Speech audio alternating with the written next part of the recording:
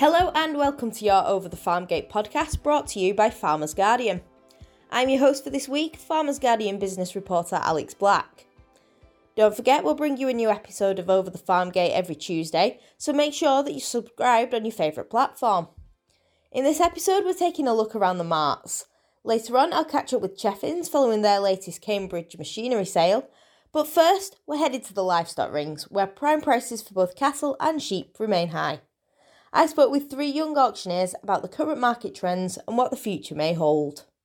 I'm G from Bridgenorth Market in Shropshire. We also have markets down in South West Wales. Greg Christopher from Hereford Market and Bilf Market Auctioneers, covering the Welsh borders, Herefordshire and Mid Wales. Hi, I'm Will Alexander. I'm one of the auctioneers up at Bentham Auction on the North Yorkshire-Lancashire border. If we want to talk about prime sheep first of all, Will, do you want to take us through a little bit about what you're seeing at the market at the moment and in the past few weeks? Yeah, no, things are pretty good, right across all prime sectors, but in the sheep especially, things are fairly buoyant, really. I was just having a little look through before, and the 8th of September, so last Wednesday, with 3,033 lambs, prime lambs, and the average 236 pence per kilo as an SQQ. You compare that to this time last year, it was 2,850 and the average 206, so kind of up 30 pence. You compare that back to 2019, it was 2,200 and the average 165 pence, so 70 pence dearer. So there's a serious kind of, year-on-year trend there, and you look at it like that, and things are pretty buoyant. And it's been kind of well received by all the farmers as well. I'm actually hoping it's a trend that kind of continues going forward, but it kind of does get people a bit edgy, doesn't it, when things get dearer and dearer. I think it's got to burst at some point. It can't last forever. So I think the national thing as well, it's right across the board. I think everyone's seeing these strong prices. Yeah, no, I think the lambs have been the dearest we've probably seen all the way through the from the spring, summer, and the autumn traders. It's probably the dearest September we've ever seen. And September, October, January is when the lambs are under the most pressure with the breeding season. That tends to be when the trade is possibly at its lowest. But it's been producers that have fed them and prep fed are certainly having a premium. There's a bit of a two-tier trade coming between some lean lambs, which perhaps are better marketed in the stores. But yeah, no, the confidence is very high in the sheep sector. We've certainly seen that more and more people asking for them fed lambs, and yeah, you can see the difference in the prices. And we're kind of relaying that back to the farmers and telling them to feed them, make sure you feed them. And just interestingly, we were at the Westland show last Thursday, and we were talking to one of our customers. His son drives for Dugdale's, a feed firm in the northwest, and he said they've had one of the busiest Augusts like they've ever had, and the majority of it delivering lamb creep. But it shows that the premium and the difference and what they're gaining, and us kind of telling people make sure you feed them. It is a knock on right down the line, and people are kind of picking it up and saying, well, let's chuck some bags of feed at them, and it's making a massive difference. And G, have you seen the same thing, a good mood all around the mart? Yeah, I think, as they both mentioned, the prime lambs have been a good trade, but I think the cull section has just been as good. So they've sort of consistently been averaging £100 every week with all sorts of quality or close to. So I think that's also an added market. And everyone seems quite positive at the moment, which is good to see. We're into that season for breeding sheep sales. How have we seen that knock-on effect from the prime sector into the breeding sales? There's definitely been a knock-on. Like G said about the culls. Once over, like an old mule ewe was not worth a huge lot, really. Like early on in the season when people started kind of drawing them early breeders, they sold the lambs early. They come with the ewes, the old mule ewes. They were coming to like 110s and 20 quids. And it's a long way towards a replacement, and that's a massive knock on down the line. We had our sort of creme de la creme in the northwest, and our sort of bread and butter really is the mule gimmer lamb. And we just had a sale on Saturday actually, and there was just over 11,000 went through on Saturday, 15,000 over the 2 days. We have Dales mules and Massons and Chivit mules on the Friday. But those North of England mule ewe lambs, gimmer lambs, they average £131.67. They're just short of £19 dearer on the year. It'd be one of the best averages we've ever seen. And it just shows that the accumulation of well-bred, well-grown lambs that have had a good summer plenty of lambs sold at big money, ewes coming to a lot of money, culls coming to a lot of money. It's, everything's just kind of aligning, and it's nice to see it right down the line that everyone's having a slice of the cake, really. And Greg, what have you seen being in demand at the breeding sales? I think as we say, from the cull ewe prices, the early breeding men sort of come out in July and they had a lot of money in their back pocket to spend. They'd obviously sold some big Suffolk mules, 130, 40 quid. Their first draw lambs were 130, 40 quid. And our first few yearling sales, there was plenty of yearlings from 200 to 220 and some sort of flock age, Suffolk Cross, 3, 4, Texel Cross. Flock age ewes, they were regularly 180 to 200 quid. So, the men have come out and they've spent it as well, which is always good to see. There's a little bit of sort of nervousness around the start of it all that, we're folk going to try and just hold back a little bit and kind of just keep a bit in the pocket. But I think folk have realised that they just have to, they just got to give it. They've got to give the price to have the sheep to be able to sell them again next year. And G, anything you'd like to add to that? No, I think it's been pretty similar across the board, really. Everyone's sort of, after selling their cull ewes and their prime lambs at such a good price, it seems to they have that money to spend. So, no, it's definitely having a good knock-on effect on the markets. Excellent. And if we want to carry on our bit of our whistle-stop tour and move over to cattle a little bit, do you want to tell us a little bit about what we've seen in the prime markets there? Yes, so we've had a real good trade on the prime cattle at Bridgnorth the previous weeks. I think they averaged 290 last week. We've got a lot of sort of butchers and wholesalers, and with the knock-on effects of sort of the pandemic and things, butchers are sort of seeking those better quality, well-meated cattle, which seem to be coming forward at Bridgnorth markets at the moment. So no, they seem to be just as strong. We don't really do a huge lot. We don't do any of the sort of prime cattle side of things. We do sell quite a lot of the forward stores and those big store cattle, and the younger farmers stirks, we call them. Sort of like either side of yearlings. But we did have a sale just gone Tuesday last week. Our sort of like September bullock sale, as we call it. But those big cattle, they're soon racking up to 1,600, 1,700 pounds. And it's some go really, because it does just show that it's out there. But there's obviously a bit of demand for the meat, and it's I think G said the pandemic has just kind of made people just think a little bit more about what they're eating, and I think folk have maybe decided that they've a bit of cash and they can't go on holiday and they've not done this and they've not done that, so they kind of, I think folk are going out as well, and that's certainly lifting things. They've gone to the pub for tea, and it's like they're treating themselves in different ways as they maybe have them in the past, and thankfully it's the farmers that are sort of reaping the reward of that. Yeah, I suppose if you can't go out to a nice restaurant for a steak, you may be going to buy it in and have a great dinner at home, aren't you? I mean, Greg, have you seen similar things there? Yeah, we're like Will. We don't sell. We haven't got a prime auction at any of our markets, but August has been the busiest sort of store cattle season we've seen for a long, long time. We saw just over 1,000 cattle sold in 2 sales in August. And as I say, there's any forward meat stores are 1,500 to 1,700, and bullocks averaging sort of 1,080 to 1,150 is absolutely phenomenal for the time of year. And I'd say the confidence is in the finishers is being reflected in the store value, which is good for the man who's carrying the cows and doing the work. So yeah, I think the beef is looking. I think the beef is possibly more settled than the lamb, I'd say, going forward. It does seem that way a bit at the moment, doesn't it? The lamb, every so often there's maybe a bit of a blip in the lamb trade.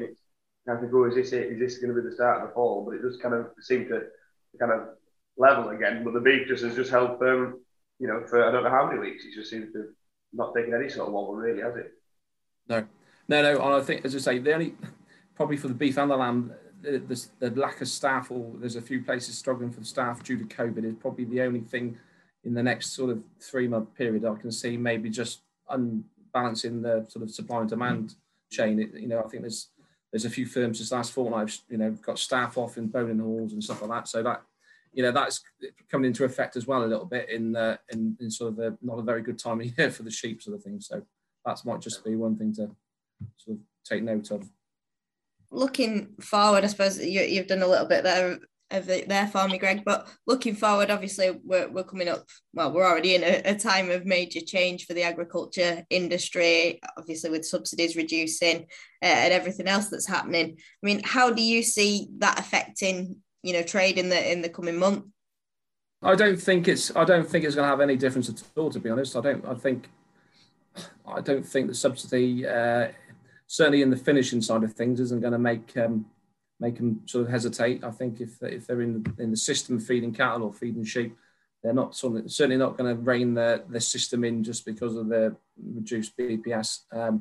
Obviously, the breeding man, he may well feel differently in 12 or 18 months' time. It just depends on the stock price he's receiving for it sort of next summer and autumn, I would think. I would think if these prices that we're kind of seeing at the moment kind of continue going forward and sort of over that gap of the uncertainty of kind of BPS is all changing and all that, I think if we kind of see these continued, what we're calling now high prices, if this is the new norm, it kind of bridges the gap of what BPS could kind of, the shortfall of BPS could be kind of made up from the additional sort of higher prices, so to speak. But it's just it's all a bit of an unknown. I think there will be sort of different schemes out there for people. It's just, they might be a little bit harder to realise, mightn't they? Harder to kind of achieve maybe, but it is very much. We're all very uncertain about the whole Brexit and all that, and we're all anxious about that Brexit and COVID, and we're on the other side of it now, and we've come through singing and dancing, really, haven't we? You're all members here of the LAA's Next Generation group. I just wanted to ask you a little bit about that. I know, Greg, you're the vice chair of that group. Do you want to tell me a little bit about the group and why you're all members of it? Well, I think it was launched 5 or 6 years ago. A few younger members of the association decided they wanted to, they'd been to the national LAA meeting and your boss and your partners and all that go there, and sort of the younger generation was sort of half being shot down because their superiors were there, or they didn't want to say something stupid in front of their superiors. So it sort of it stemmed from that to give them to give the younger members a sort of a voice going forward, and obviously that is then portrayed back to the council meeting, so it goes back to national level. So we're having a bit of an input into the council, and they're asking our opinion on different bits and pieces, which is always nice. And it's got sort of it's got a nice bit of steam together, and there's probably 30 to 40 members, and it's since Anna has joined the LAA, it's been pushed again in the last 6 months, which is very good to see, and it's probably as strong as it's been since it started. So it's looking good. Social side of things is quite good with it all as well, isn't it? Just for like-minded people to kind of meet up and have a bit of a chat, and as young auctioneers and stuff, you do learn off people a little bit, don't you? And just kind of pick things up, and whereas once you probably wouldn't really spend a huge lot of time sort of interacting with your cuts. Rival firms. and rival firms, exactly right. Yeah, it's like you can kind of. It's good to have a bit of rivalry and a bit of competition because it's what drives the trade a little bit, isn't it? But it's good to sort of kind of put your heads together as well and just kind of you meet somebody from sort of Devon or whatever, and if somebody comes along and wants to buy some sheep or cattle and you don't know, and a quick phone call to Russell or somebody else or Will in the north, you can just ask a few questions, and without sort of doing too much personal business, you can find out, and sort of it all fits in and works nicely, I think. Yeah, as much as we're rivals, we've got to work together in it all as well, haven't we? Gee, I don't know whether you want to answer this. How have you found coming into the industry as a young auctioneer? It's been a challenge, and it's been sort of quite daunting. But we went to the meeting with the Next Generation down in Oxford not so long ago, and it was sort of such a confidence booster to sort of discuss to the other people that are sort of at the same level, their experiences, how they're finding it, how they're coping with things, and just to sort of know you've got the same thoughts as someone else, you're not alone. And it's just, it's a good social event, and just to sort of get out there and get to know other people within the industry, really.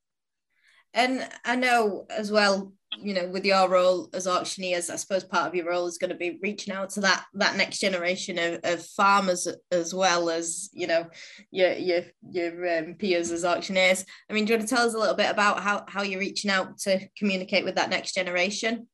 There's a lot of that, we're doing a massive amount more through the likes of Facebook, and that sort of online presence. Like you talk to my boss, probably listen to this, but you talk to Stephen and he wouldn't have a clue. Facebook, it's completely foreign territory. I think that's a lot of that is seen in the older generation, should I say.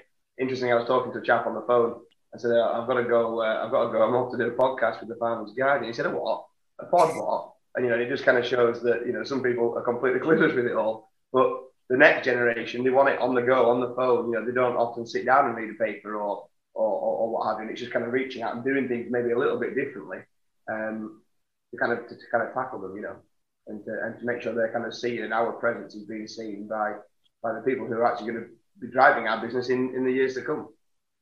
Yeah, I suppose that's the other question, how the industry's keeping itself, relevant for farmers going forward. I mean, I don't know whether any of you have any thoughts on keeping, the auction mart, I suppose, at the heart of the farming community in the next few years and decades ahead. I think it's important that it's portrayed as a very, very good social, where farmers, if they haven't seen and they've got, we all have the same problems, or they all have the same problems, and at times they probably think they're the only ones having the problems, where they can come to market for the day. Not only do they see the value of stock being sold, or they also catch up, listen to other people's problems. I think it's very important that the social life around the livestock market is sort of portrayed to the younger generation. I think it's very important. And that sort of leads on to, obviously with COVID, when you've not been able to have people around the ring or people in the cafes catching up. How's it been for you guys since, you've been able to get more people down in person? There's nothing better than a full ring, as an auctioneer, to have that ring full of customers and even just onlookers, to create that atmosphere. It's fantastic. And these big sales, like last year, it was just like, it's sometimes as good as things were, it just felt a bit deadbeat because it was just a bit flat, but just to have those people back, and and people like Greg said, realizing that it's a social event, and it means so much to so many of these old boys. They could have been retired 20 years, but they still come to the market every time there's a sale, and it's just their life, they just live for it, and it's just we are encouraging people to come back, like the old live streams have become very popular, and the amount of people that sit at home and watch it, if they could just come back and just be involved, and it's kind of two-way then, isn't it? Rather than just sitting at home and sort of just watching sheep being sold or whatever.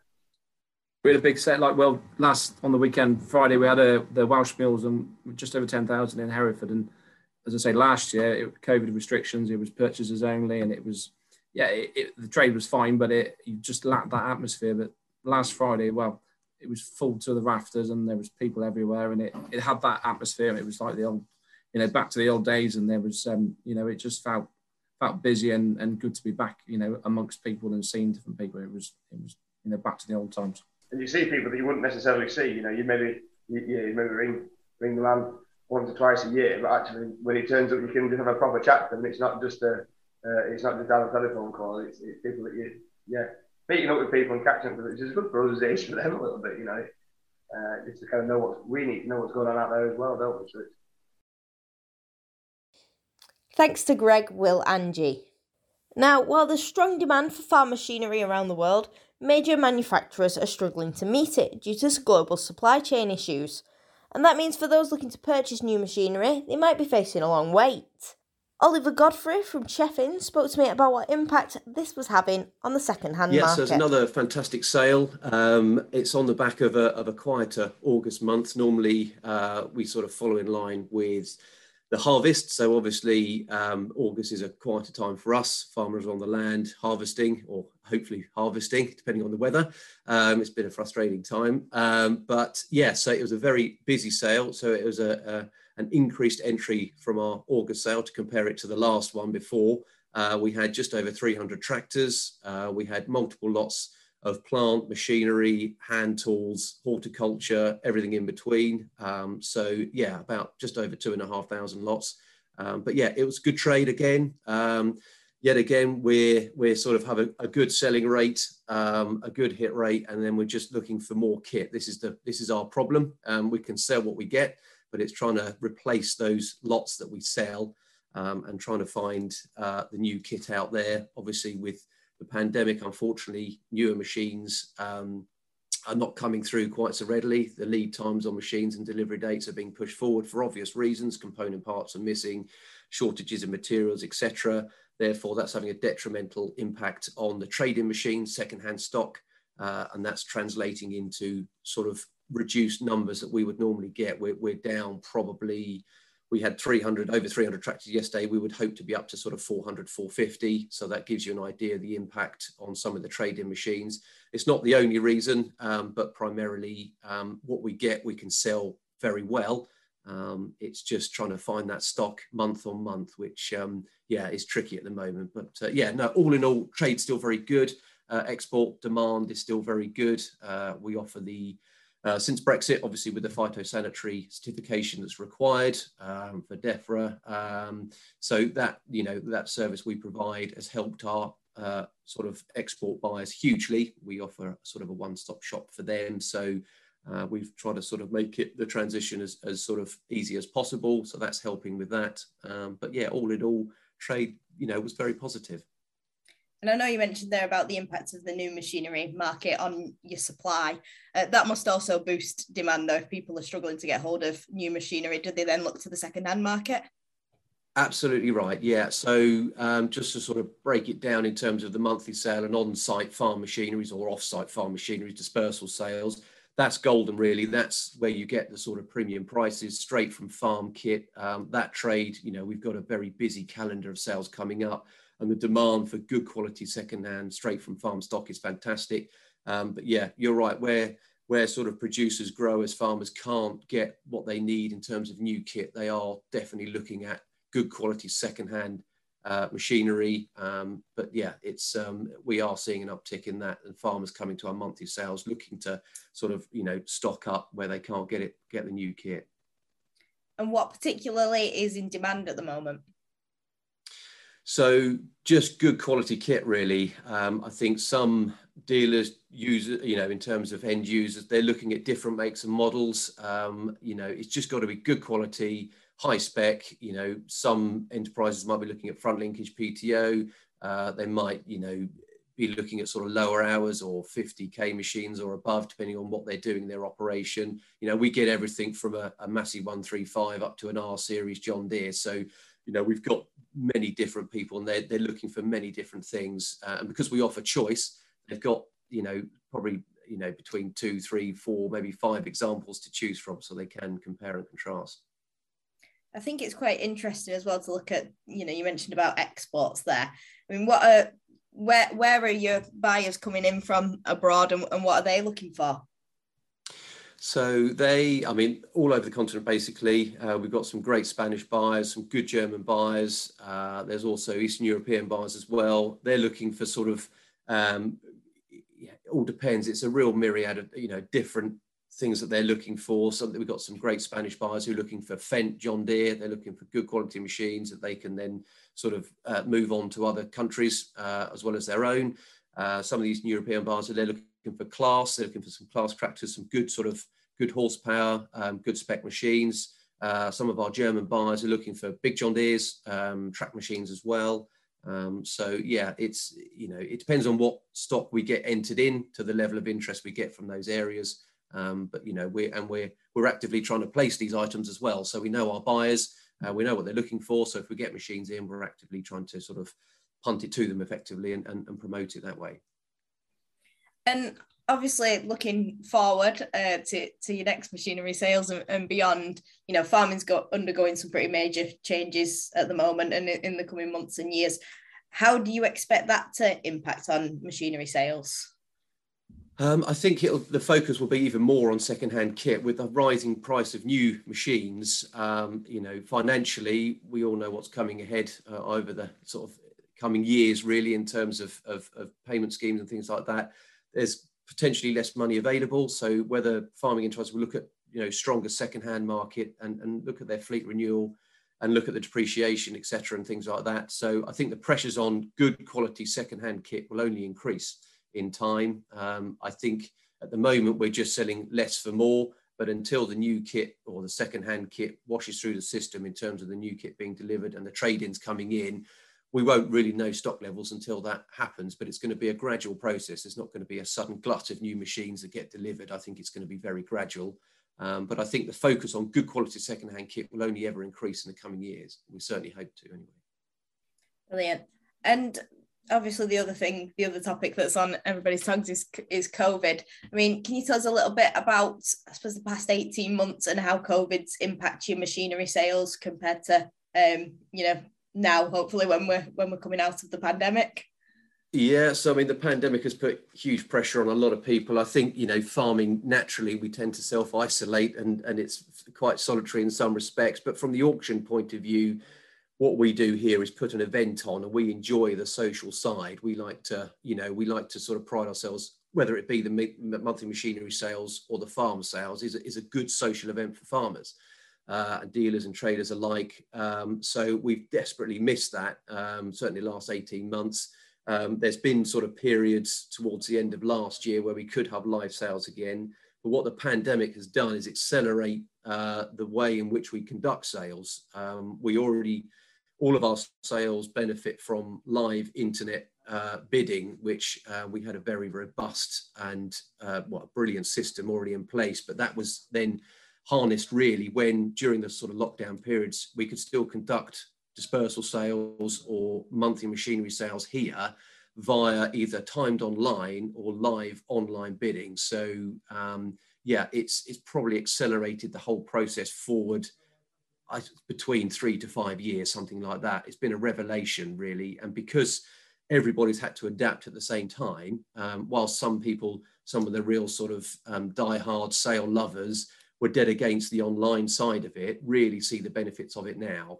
Everybody's life is busy, and when we take 1 million pictures of a tractor, video, there's no real need sometimes for people to even attend the sale. People are happy to buy significant machines that are worth a lot of money without seeing them until they get on a lorry and turn up in their yard.